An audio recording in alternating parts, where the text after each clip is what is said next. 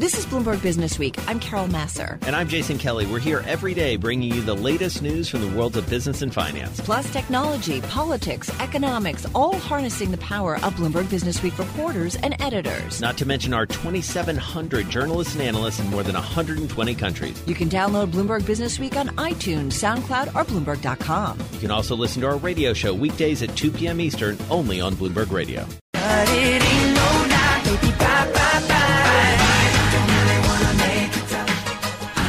All right. NSYNC, right? Or is it Backstreet Boys? Is that Backstreet Boys? NSYNC. NSYNC. Nicely done. Nailed it. I'm so glad that you know your boy bands. Well, I mean, I have to impress Heather Perlberg, who I feel like would give me a lot of a hard time if I didn't get my boy bands right. She's our private equity reporter. She joins us on the phone from D.C. Are you impressed, Heather? I am. I was about to give you a hard time for saying Backstreet Boys. Yeah, but I said NSYNC first. I nailed it. You did. I'm taking full credit. But he wasn't All right, sure. so bye. I think we're using that in the B-U-Y sense. Talking about Carlyle picking up some brands, teaming up with the Ex-Domino's CEO. Really interesting. Tell us what's underneath this. Yeah, this is a partnership. So he isn't actually going to be working for Carlyle, but he's helping them sort of find companies that could be interesting, mostly in consumer to start, and then pushing the tech expertise on them just like he did with Domino's. Is this a good matchup? It seems like it is. I mean, he's known for turning that company around. I think his thing was the hot spots where you could get pizzas delivered to parks and different outdoor areas. And just the innovation is good for an old firm like Carlyle, looking for ways to shake it up. Well, and Domino's, keep me honest here, was private equity owned at one point by Bain, I believe. So this is a company that has some familiarity with the world of private equity and a guy who at least understands sort of the levers and the way these guys operate. Why brands? Like, what's appealing to each of these parties, interested parties, about brands at this point? I think that's Patrick Doyle's expertise, and sort of in the world of retail, Carlyle's always looking for niche investments. Jay Salmon heads that group, and they do a lot of really interesting founder-led companies, things you wouldn't even think of. And they're just looking for new ways to get a leg up on all the other firms competing with this, mountain of capital they have. Am I right in remembering that Carlyle owns Supreme? They do. Yeah. They're very secretive about that, though. Yeah, it's the ultimate flexor brand, as my kids would say. Like, we went to the Supreme store on Fairfax Avenue in L.A., and there was we did not go in because there was a line out the door to get in. But, you know, they've also owned Carlyle, I believe, owned Dunkin' Donuts at some point. So they are brand friendly, as you say. Definitely. Montclair, high-end brands as well. I do wonder, too, Heather, though, depending on where we are in the market cycle, if they're going after consumer brands right now, especially when we're starting to maybe wonder if things are slowing down, you know, questioning whether or not the consumer will continue spending, propping up the economy, I do wonder if their timing might be a little off. It could be. And part of what they're saying is they're looking for established brands. So in this case, they're not looking for these entry-level tech investments. These are companies that are already profitable, doing well, but there's a big hole on the technology front that could really drive sales. So I think they're looking for something very specific in this. And to your point, yes. I mean, we're at a late part of the cycle, and prices are very expensive, so they're trying to be creative here. Well, and interestingly, sort of pivoting to one of your other stories related to Carlyle, taking a stake in an AI-driven hiring firm. We also talk so much, Carol, about this economy where it's very hard to find workers. We just had an interview yesterday with the head of Business Talent Group and General Assembly talking about training, especially high-end workers. Tell us about HireVue. So this is a company that would help really large firms like Hilton, JP Morgan, Delta Airlines with hiring. So they use artificial intelligence to assess different talent. There's a video interviewing component to this, and it's a good fit for Carlyle. They have a couple other companies that are sort of similar in nature. So, and I wonder, too, how much pressure is on Carlyle and some of the other PE firms at this point. What are you hearing? What are you seeing? Because we constantly talk about the amount of cash that these guys have on hand, the dry powder. How much pressure to kind of start putting something to work? It sort of depends who you ask. Blackstone would say, John Gray would say, well, our investors are patient. We have time. But really, how much time do they have? I mean, they have a ton of money just sitting on the sidelines, and everybody's sort of waiting for the credit market to blow up to get distressed investing going again.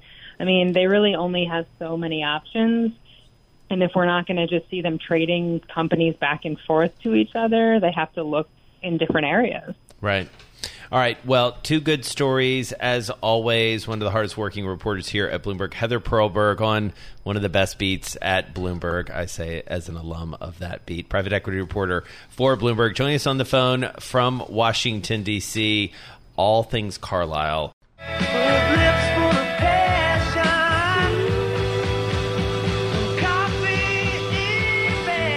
Little squeeze. Wow. Taking us back.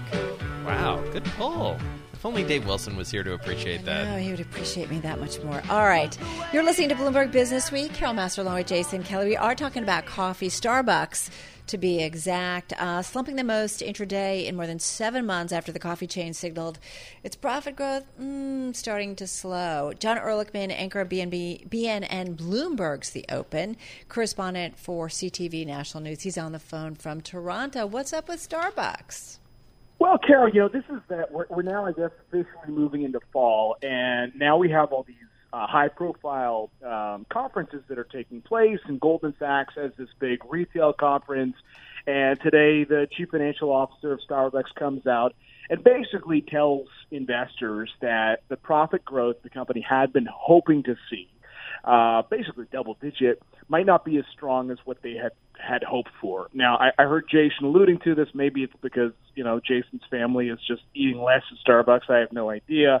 The other part of this story, though, is that they had some tax benefits this year, and they also had been doing some stock buyback activity, which will slow down a little bit in the new fiscal year. So for a company that has been pretty hot with investors, that's the long and short of it right now. That, we're in that season now where we keep talking about these profit outlooks, and this is a company that is tied to the consumer for sure.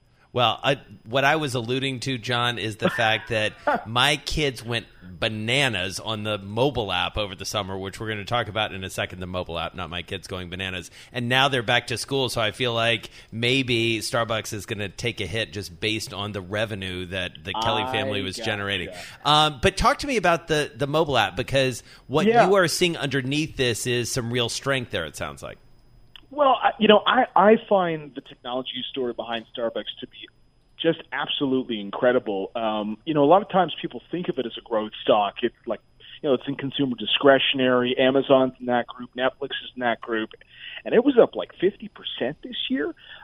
David Nelson, a longtime money manager at Bell Point this week on BNN Bloomberg, described it as a value stock masquerading as a growth stock, because people get really excited about the growth, and part of that is the app. So the loyalty program that Starbucks has right now generates more than 40% of their sales in North America, and most of that comes, to your point, whether it's the kiddies or the adults who are using the app, downloading it. The stat that I find amazing, just in terms of the evolution of these apps, is that according to eMarketers, more than 25 million people in the U.S. who are users of the Starbucks app. And that's largely measured through, when you tap at the pay, when you're using it for in-store purchases. And that's a bigger number than Apple Pay, Google's rival offering, Samsung's. So when you think about the size and scale, and everyone would love that, right? Like, how many different retail brands do you know that have an app, but it's just not registering, right? Consumers would rather use something else. So they've got something very strong and desirable there, and I think that's why people got really excited about the story heading into this outlook from the CFO today. All right, so what do we do from here? Like, what do we need to be watching out for as investors? Well, I think there are a couple of things. Immediately when we saw the headlines today, I think some people wondered about whether there was going to be some China announcement, because let's face it, like one of the ways that Starbucks, Carol, has kept investors happy is they're very smart and selective about their stores. So they've got the app, they're really focused on that. Then they are vigilant about closing locations that just aren't working as well as they'd like. And then when it comes to expansion, it's less of a U.S. story and a lot more of a China story. I mean, they are opening big locations, a bold move into that market. Is that something that's going to slow down if the tariff battle continues? So you'll have to watch that. The other funny thing I think on the technology front, though, is that this is a company that people have gotten in the habit of using the app so frequently to change their orders. There's these stories of people like adding 20 taps worth of vanilla syrup to their orders. It's gotten out of control. They now have to limit how many additional shots of sugary sweetness that you want in your drink, because it's when you reach that kind of scale, things get a little bit cloudy. And apparently, some of the baristas have been getting a little bent out of shape out of pumping an extra 20 whatevers into your Starbucks drink. So working through those kinks is probably something to watch for as well. I confess that I know a kid, not one of mine, who actually is like, he puts a lot of extra pumps into his iced tea, but he likes using the app because then he doesn't have to actually say the words, I'd like a venti iced tea with 9 pumps or something absurd. All right, Jon Erlichman, anchor BNN, Bloomberg's The Open, correspondent for CTV National News. Great analysis of Starbucks and some woes, but some bright spots as well. Isn't that funny? So funny. That's crazy. Thank you very much, Mr. Roboto.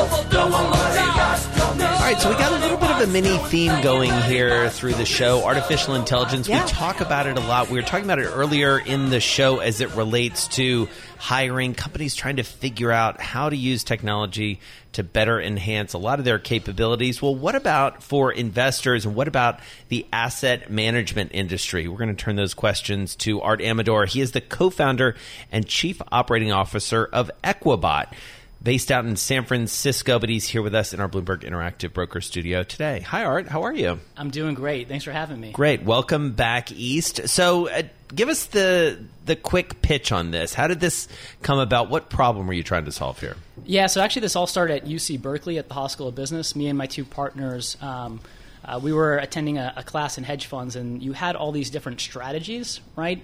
And the individual with the background in AI and machine learning, what he noticed was that they dived really deep into a particular area or field, right? But with AI, not only could you go really deep in a particular area, but you could also go very broad, which gives you the ability to weigh opportunities against one another and make better decisions. Meaning what specifically? So give us an example. So going deep and broad, meaning just more material information that lets you look at a particular industry or what? Yeah, so it's whittle it down for us. Yeah, absolutely. So right now the system is analyzing more than 1.2 million news articles, social media posts, financial statements on over 15,000 global companies, analyzing management teams to recognize patterns across this data, both kind of looking in isolation and also in combination how they relate to one another. And so how do you develop something like this? A lot of hard work. Yeah. We actually we started experimenting with IBM Watson back in early 2016. So we maintain a relationship with IBM. So we have our own proprietary AI algorithms that we've developed, and we have a team of 18 engineers that are working on this full time. And then the chief executive officer, he spent over 18 years at Intel working in artificial intelligence and machine learning. And prior to that, from an academic standpoint, he's got a master's in electrical engineering from Stanford and from the Indian Institute of Science. So how'd you guys link up? UC Berkeley. Yeah. So the two of us, and there's a third individual who is a institutional portfolio manager by background. So when I met him, he was managing about $30 billion multi-asset class portfolio for Apple. And then we got this Haas professor involved, Sam Uleski, that we all studied under. So we were able to kind of combine the academic and the practical of both kind of AI and investing. because you had worked in money management, but you worked at Fidelity, right? Was that pre-business school? Give me the order of things. Yes. So that was pre-business school. So I spent about a decade at Fidelity Investments working in the private wealth management section, where I was responsible for a little bit more than $1 billion of kind of ultra high net worth assets. So am I correct? So the ETF's up about 21% so far this year?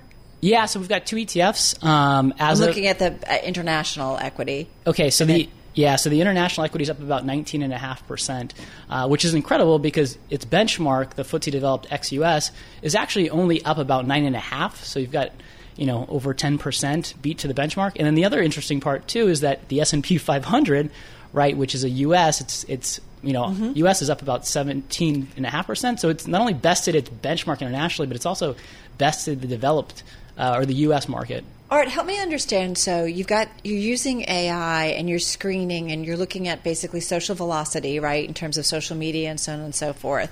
And then you're dealing with financial models. So is it equally weighted in terms of the financial screenings versus the social screenings when it comes to picking a name? Because you've got Toyota, you've got Nippon Telegraph, you've got Nestle, you've got Shopify.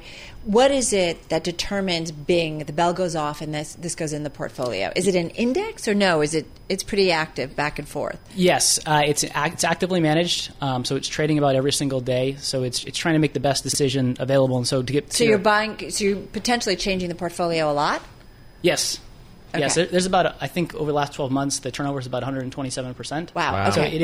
It's very active. So tell me, social velocity versus financial metrics. It's a great question. So it's data dynamic, and that's the kind of the beauty of the artificial intelligence, right? Is that the weights change. So sometimes the financials are more important, sometimes the management is more important, sometimes the news information, right, sentiment, or the events that are occurring. So it's opportunistic. It is very opportunistic, and it's very dynamic in the way in which the weights kind of change. And that's the beauty of it, right? Because through machine learning, right, it's learning, it's adapting, and it's improving every day. So it's even better today than it was yesterday. So it's like being a trader, basically. You're trading on the news constantly. If you're telling me your turnover is that much, you're not one of those guys set it and leave it for 3 years and it's a long-term play.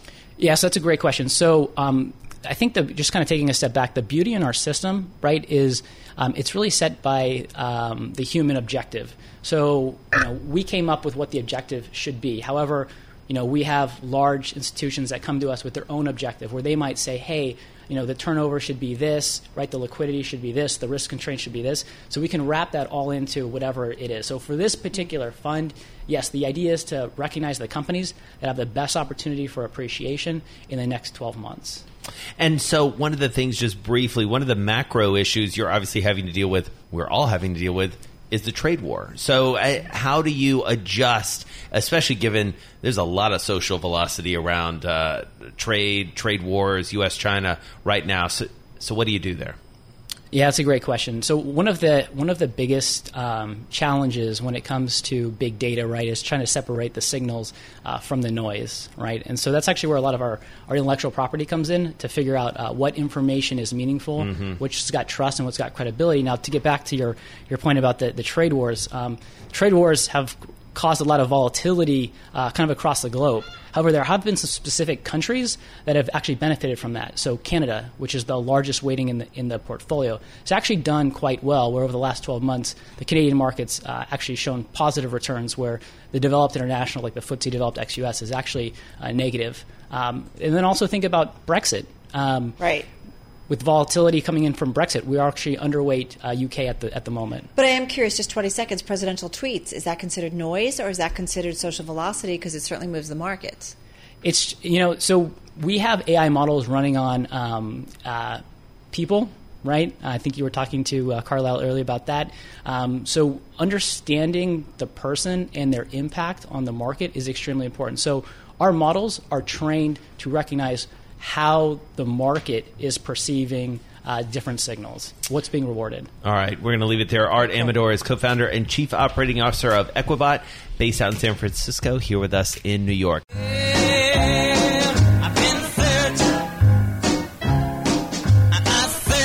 All right, so in the special issue of Businessweek that's on newsstands now, it's all about the elements. There are a number of great characters. It's one of the real hallmarks of this issue of the magazine in general. But one that really stood out to me was a gentleman named Anthony Lipman. He's a metals hunter, and the headline says it all. Metals hunter scours globe to stockpile nature's rarest elements. Eddie van der Walt, he wrote the story. He's a commodities reporter for Bloomberg. He joins us on the phone in London. Joel Weber is the editor of Bloomberg Businessweek. He's here with us in our Bloomberg Interactive Brokers studio. Eddie, thanks for staying up or staying a little bit late for us here, although the news flow out of London, I think, demands that all reporters work 24 hours a day, at least at Bloomberg. So anyway, we appreciate it. So tell us about this gentleman who you found. You know what? Anthony is a character. He's one of those people that are just absolutely obsessed with and in love with what he does. And what he does is he goes to the most far-flung places that you can imagine and collects materials and elements that are exceedingly rare but extremely valuable to really big industries. The one that he's particularly known for, he likes to trade in rhenium. Now, rhenium is used in the blades of jet engines, and what it effectively does in there is it causes the blades not to stretch as it gets warmer. But the point is, it's mined in places like Chile, Kazakhstan, and so on. And what he does is he goes out there, he finds these things, and then he connects, these giant industries with these materials. So I kind of think of him as a professional squirrel. Like, his job is to go around finding rare things and then stashing them. And that little stash that he has ends up being probably incredibly valuable, because his whole idea is like, I'm gonna like corner the market on these really rare elements. And once industry comes around to figuring out what to do with it, I'm the guy. So, Eddie, when you and you were the lead writer on this, like when you guys kind of went through the examples of a particular time that this business model worked out for him, what was one that really jumped out to you? Well, there was this one case where he started off in the 90s after the Soviet Union collapsed, and he went to the Soviet Union and the former Soviet Union and bought stuff up there. But he got a reputation as a guy that knows how to find these rare elements. And then at one stage, he was connected with a Japanese company that makes scanning devices, and they came to him and said, "Look, we need some thallium." Now, thallium is not nice stuff. It's toxic. It's extremely rare. Nobody wants to treat it. Nobody wants to own it. But the Soviets, he tells a story. He says, "Look, they like their poisons, and they like to keep the stockpile poisons, and they created some of this back in the 80s, and it was found somebody had moved it to a warehouse in Amsterdam, but then he had to find a way to get this to Japan, and there was this material was packaged in old Soviet material, and they had to bring it up to date, put it in modern packaging, and so it kind of, for me, it encapsulates what he does. When we think of a metals trader, we think of a guy who sits in front of a computer screen and trades on the London Metal Exchange or on the COMEX or whatever. He's not like that. He goes out there, he finds it, he transforms it in time, in place, and in form. He will turn it into the type of material that people want, and then he will ship it off. But he says he's a merchant. He goes out there, and collects this stuff and moves it, all of it. He's just a really fascinating guy to work with. And how lucrative is this role as professional squirrel / merchant? Only got about 30 seconds, Eddie. Look, they do all right. I can say that. He says quite openly his balance sheet's $4 million, so it's not a vast industry, but he's the only guy, right? He's got a secure business. So I think he's happy. He doesn't have to call anybody boss. Yeah, it gives a whole new meaning to sort of cornering the market, right? And he's cornered the periodic table of elements, which I kind of love, right? Like, I mean, not really the whole table, and going out, but like he's picked little pieces. He's where cornered you can be a corner. Yeah, exactly. Like, this is my turf. You come to me if you need this stuff. I love it. Great story. Eddie Vanderwalt is a commodities reporter for Bloomberg. He joins us on the phone from London. Joel Weber, editor of Bloomberg Businessweek. He joins us every day around this time to bring us the best of the magazine. Thank you both so much. Here comes the story of the hurricane. So we are watching, of course, Hurricane Dorian. We talked about it making its way up the U.S. East Coast. We're seeing flooding, winds lashing Florida after really just giving a tough time to the Bahamas, 2-day battering there. So let's talk a little bit about it, the impact of it, and what kind of the data and the information of it, what it means to companies, because that's certainly something that IBM knows a lot about. Paul Walsh is meteorologist and global director of consumer weather strategy at IBM. He joins us on the phone from Armonk, New York. Paul, nice to have you here with us. Tell us a little bit about the work that you guys are doing, specifically when it comes to weather activities and what companies need to do to maybe implement certain strategies to protect themselves. Sure, and thanks for having me on, Carol. And basically what we do is we help companies understand and measure the impact that storms will have on their customers. And that is becoming increasingly important because the impact of weather and especially weather forecasts on the way that we all sort of react and live our lives is getting stronger and stronger. And it's really a function of the fact that weather forecasts are getting more and more accurate. It's also a function of the fact that more of us are getting weather forecasts on our mobile phones every day. And it's also a function of the fact that more of us are talking about the weather on our mobile phones via social. So when you put those three things together, you can see that the weather has a significant impact on shaping what people are going to be buying, how they're going to be behaving, what they're going to be doing. And the other thing, as it relates to the weather, is that because it's measurable and because it's predictable, and because using data and analytics and AI enables us to then project forward not just the weather, but also how it's going to impact people, we can then help businesses better prepare for these kind of storms well in advance of when they hit. And so, Paul, what are companies doing differently now that they're armed with this sort of data that maybe they weren't doing before? Are they evacuating sooner? Are they investing more on the front end in terms of preventative measures? What do you see as the tangible reaction to this? Yeah, all of that.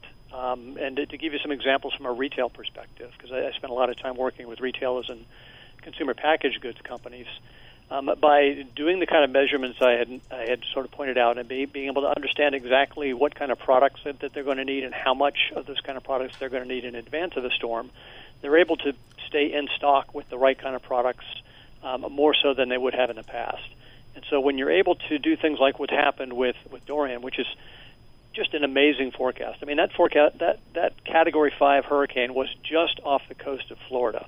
And that prediction was that it was not going to go into Florida. It was going to go up the coast. It was going to have an impact, but it would not have had. It didn't have the kind of impact it could have had. Right. That, and I'm just saying this as a weather guy. That's an amazing forecast. Knowing all of that, and then knowing what that impact would be, then companies are able to do things that are optimized, that are less sort of disruptive, and more sort of effectively in terms of helping their customers. So it's a combination of our increased ability to be able to predict, but more importantly, our increased ability to be able to take that prediction and translate that into something that is meaningful for customers and citizens, and then building that into things like outage prediction models and into resiliency centers where we're able to help companies prepare to move their cloud computing offshore, for example. So there's a lot of these sort of what I call digital resilience kind of technologies that are coming out of the fact that we've got just amazing data and amazing forecasts available to us now.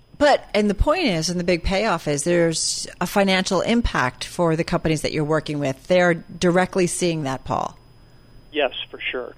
And of course, you guys follow the financial news, so you've probably seen the term the weather excuse when companies come out and talk about how the weather impacted their sales. Well, increasingly what's happening is that companies are leveraging this kind of data, across their businesses, across both the supply chain and also what I call the demand chain.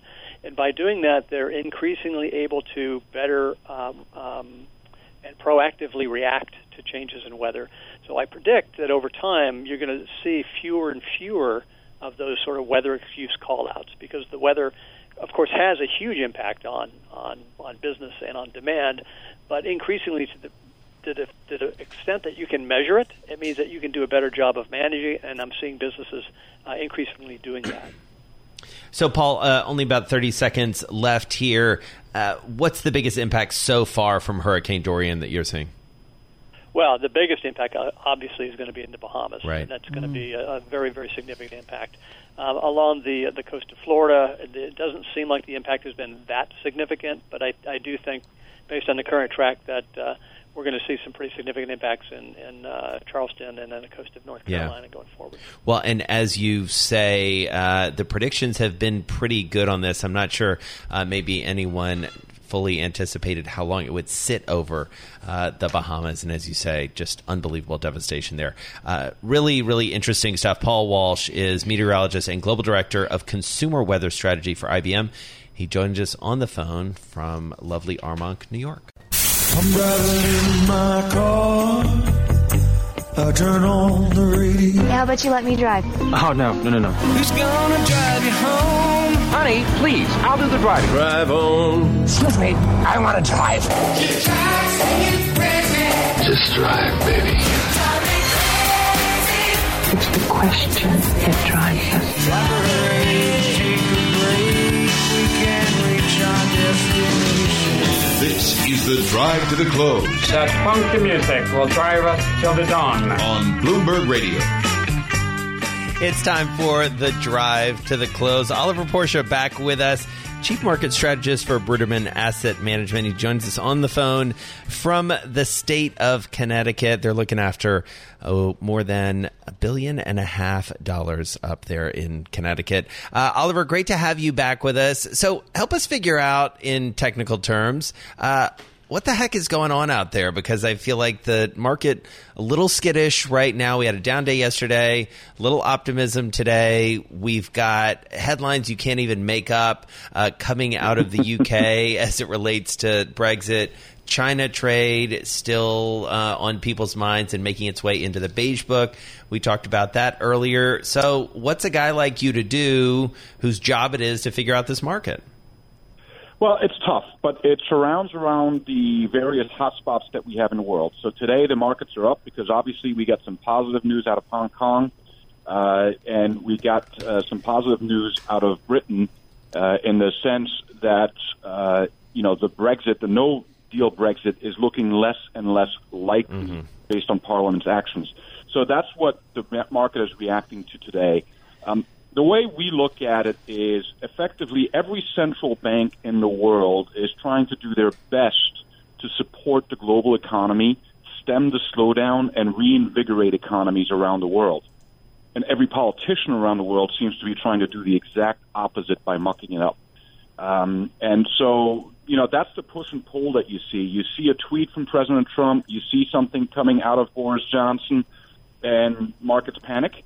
And then you see statements from the Fed saying, or other central banks saying that they're going to loosen monetary policies and do what it takes to support the economy, and things rally. And that's basically what you're seeing for the last few months.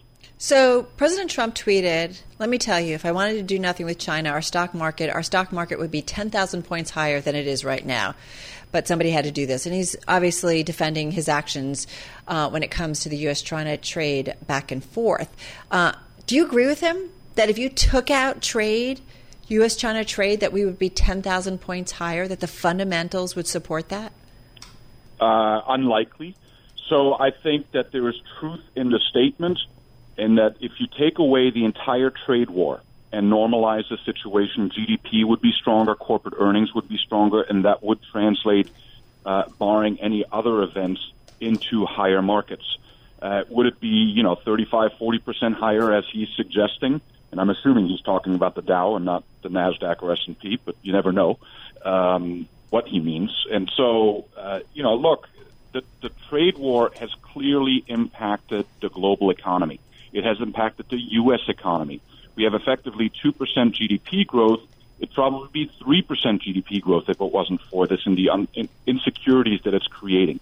So there's truth in it. But again, this is a self-inflicted wound, and they cut just as deep as any other. And so, Oliver, let's turn to the Fed if we can, because we're hearing from a couple of Fed speakers, Jim Bullard, I believe, saying maybe we need a 50 basis point cut. That's a reversal, almost 80-degree reversal from what he was saying a month or so ago. We've got this series of op-eds from former New York Fed President Bill Dudley, staunchly defending Fed independence, clarifying some of his statements that he made in an op-ed here on Bloomberg. What position is the Fed in here, and what do you think they need to do next as we get closer and closer to the next meeting? So I think it's overwhelmingly likely that they will lower by another 25 basis points. The truth is, whether they lower by 25 basis points or 50 basis points is not nearly as important as whether or not this is going to be a sustainable set of actions. At the end of the day, we're still very low on interest rates. You've got a sub 1.5% 10-year Treasury, and the impact that is having on savers, on fixed income investors, which is a large portion of the population as baby boomers retire, is significant. And that creates a very problematic situation for the Fed, because they're clearly aware of the demographics. They're aware of the fact that, should the 10-year Treasury go below 1%, that becomes a problem in itself. And some are talking about negative yields coming. I mean, Alan Greenspan said that it's a matter of time. We don't necessarily agree with that, but these are real structural issues that the Fed has to contend with. Look, dissent amongst Fed governors is not unusual.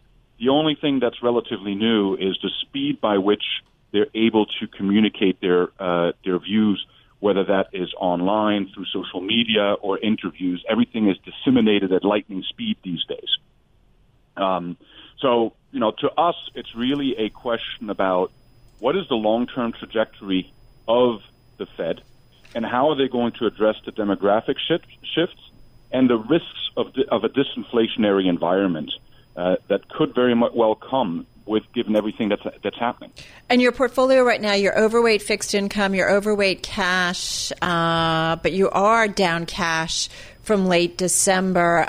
It doesn't sound like you're too nervous or too worried about a recession being just around the corner, or are you? Well, whether you call it a recession, an earnings recession, a slowdown, we think we're going to kind of tinker along. We don't see a catalyst, given the push and pull between, monetary policy and fiscal policy and what governments are doing, meaning politicians are doing, as particularly high risk for equities. In other words, yes, you can see a correction, but it's unlikely to be a prolonged or steep correction. Mm-hmm. We also don't right now see any catalyst as to why stocks would make new all-time highs anytime soon. So we want to be a little bit more conservative. We want to have a little bit of dry powder, that we can deploy. But we want to remain largely invested because, there's still positive returns to be made out there. Right. All right, we're going to leave it there. Good stuff. Oliver Pursche is Chief Market Strategist for Bruderman Asset Management, managing more than $1.5 billion up there in Connecticut. Thanks for listening to Bloomberg Businessweek. You can subscribe to the podcast on iTunes, SoundCloud, or Bloomberg.com. You can also listen to our radio show every weekday at 2 p.m. Eastern, only on Bloomberg Radio.